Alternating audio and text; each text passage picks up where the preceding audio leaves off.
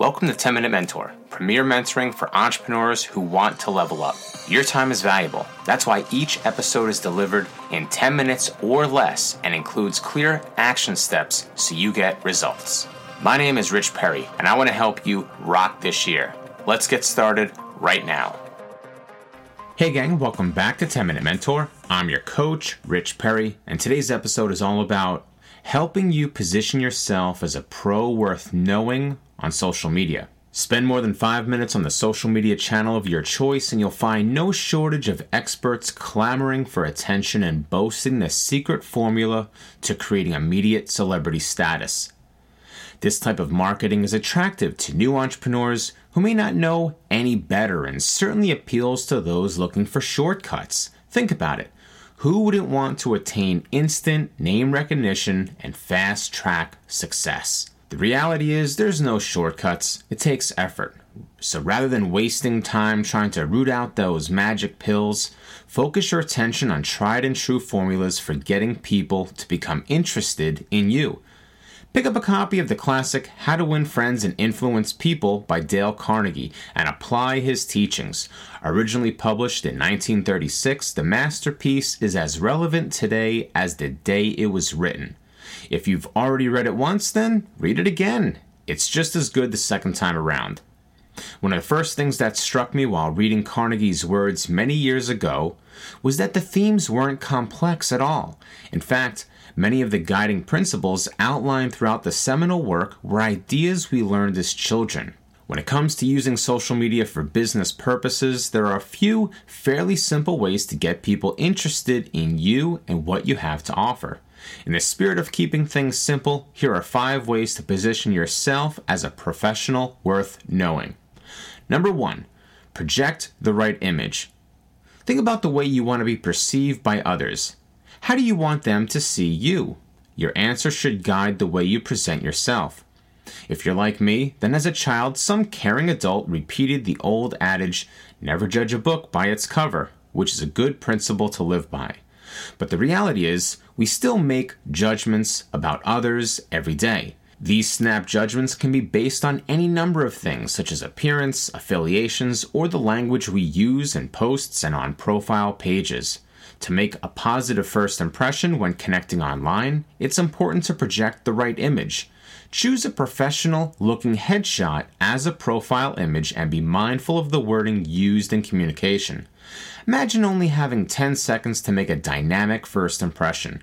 If your ideal client goes to your website or your social media profile right now, will that person be impressed? Does your page project the image your ideal customers are looking for, or is it repelling them away? Number 2, level up your connection game. When meeting someone for the first time in real life, common courtesy is to extend a friendly greeting or a welcoming gesture and offer a short introduction. Do this same thing in the digital space. After connecting with someone on social media, send a brief personalized greeting to thank the individual for connecting. It doesn't have to be elaborate, but it should be genuine. This can be easily achieved within 3 sentences. Put a little extra emphasis on the social component of your social media experience. This is also an opportunity to make a great first impression. Number 3, build a relationship based on value.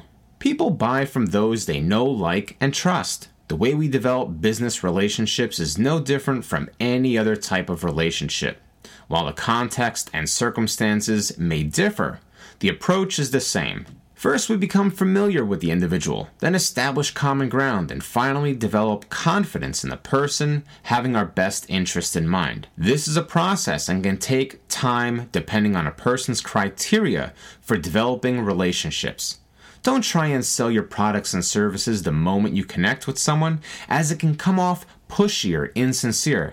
It's kind of like asking someone for sex upon first meeting. While you may not get a slap in the face trying to sell your product, it's likely to make a bad first impression. Number 4, respect boundaries and privacy. In the digital space, a person's email address is a highly valuable piece of information. It marks a direct line of communication to the individual. A person could miss an ad or special promotion on any given platform, but sending content straight to the person's inbox gives the recipient an opportunity to view the information when it's most convenient to him or her. However, this is a privilege that should be given by the potential customer, not taken by the business. For example, most social platforms include a contact area or a button that provides the profile owner's email address for private connection. While the user has posted this information to welcome direct connection, it doesn't grant permission to be unknowingly added to a marketing list without proper consent. Good intentions are not an excuse for adding someone to a mailing list without their knowledge. Show that you have their best interest in mind by respecting boundaries and earn the privilege of marketing your brand directly to that individual. And number 5, deliver a clear message. Pick a niche and stick with it. Avoid trying to be a jack of all trades. Remember, when you try to help everyone, then you end up helping no one. If you're a health coach, then focus on giving tips that will help your audience create and maintain a healthy lifestyle. If you're a relationship expert, then offer advice that couples can use to strengthen their love for each other. If you're a chef, then share recipes that will tantalize your viewers' taste buds. Don't be a health expert on Mondays and a cryptocurrency advisor on Tuesdays, as this will only confuse your audience. In the event that you have multiple unrelated areas of expertise, then separate the messages by giving each its own distinct website or social media presence. This way, when viewers land on your page, they will find the specialized content they are seeking, rather than having to sort through a smorgasbord of information. These tips are easy to remember and simple to employ. Incorporate them in your daily online experience and start positioning yourself as a professional worth knowing.